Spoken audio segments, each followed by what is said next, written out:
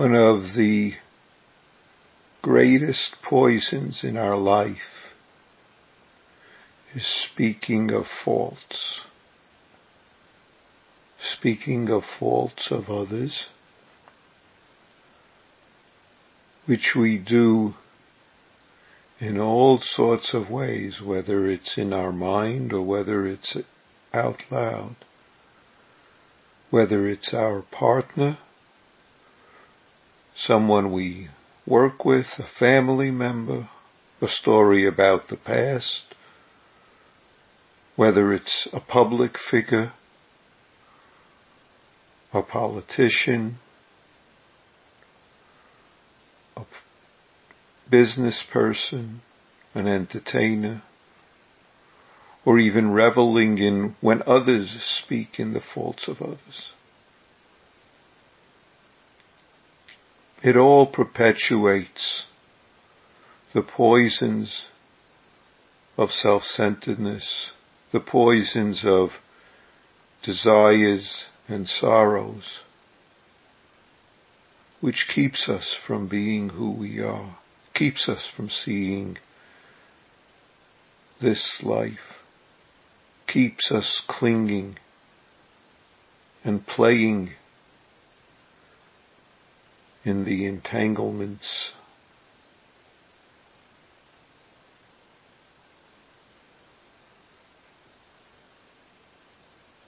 Someone told me they like to listen to comedians making fun of President Trump. There's plenty of things that people find to make fun of, but if we enjoy reveling in that,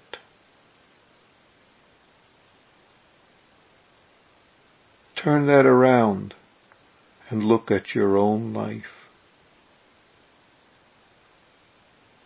Where are there places in your own life that you're not living the life of a disciple of the Buddha, not practicing? Don't worry about others, whether the other is President Trump or your partner or anyone in between. Don't even worry about your so-called self in the past, things you've so-called done which there's nothing to undo. If there's something to do, to speak to someone, to apologize, something else skillful to do, do it. But otherwise, clinging to your failures in the past makes as much trouble as clinging to your accomplishments and trumpeting them.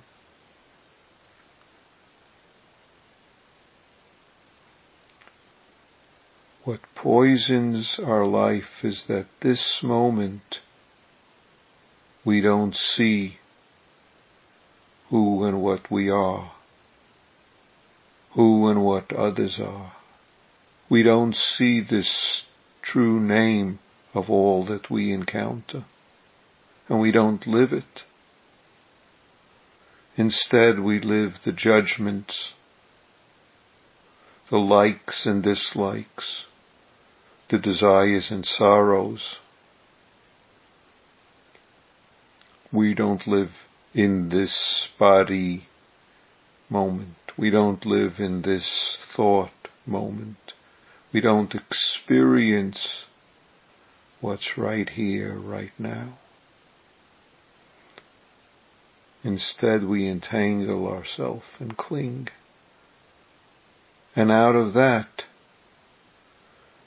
though we might enjoy it some of the time, but out of that comes harming and suffering. We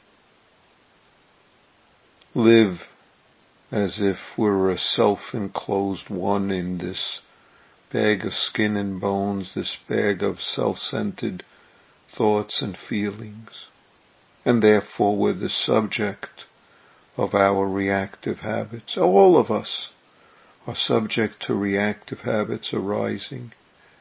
It's what we do at some point when we notice that. Can we see it for what it is. It's this whole universe manifesting this moment, and therefore giving us the opportunity to respond skillfully, to liberate our life in not clinging to likes and dislikes, and not clinging and believing our dream of self-centeredness, our dream of other self-centeredness.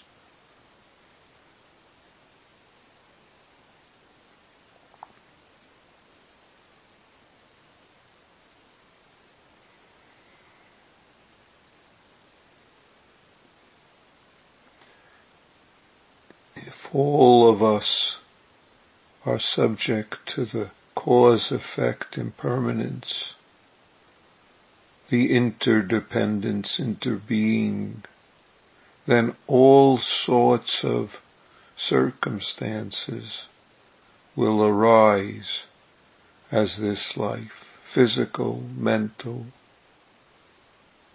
to pick two ways of speaking of this multidimensional life that we are, which all comes together right now.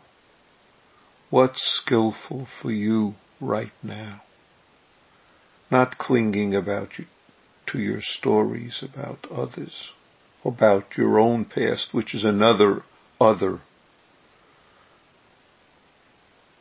Your likes and dislikes, not much use except as a poison to pour on life.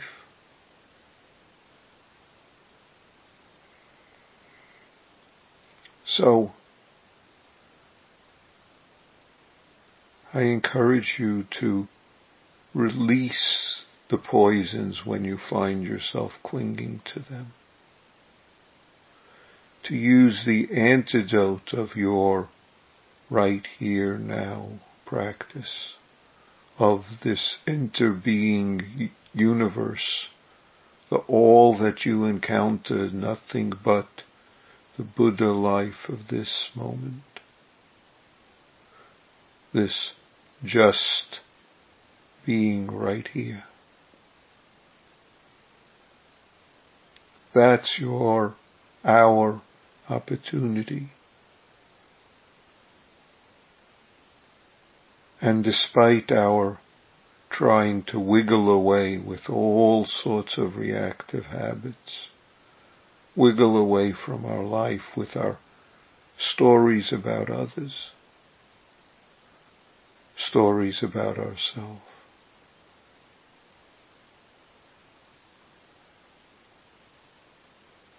entanglements about past and future.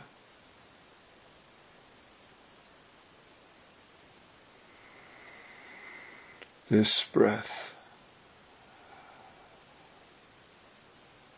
this universe is exactly your life, is exactly your opportunity to celebrate and commemorate the parinirvana of Shakyamuni Buddha and follow his encouragement to practice diligently,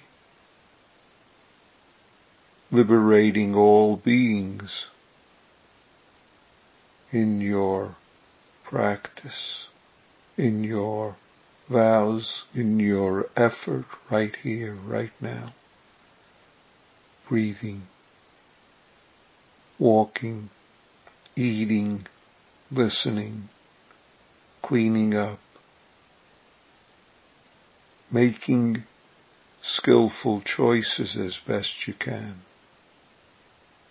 Sometimes that means turning away from the false speaking about others, false speaking about self.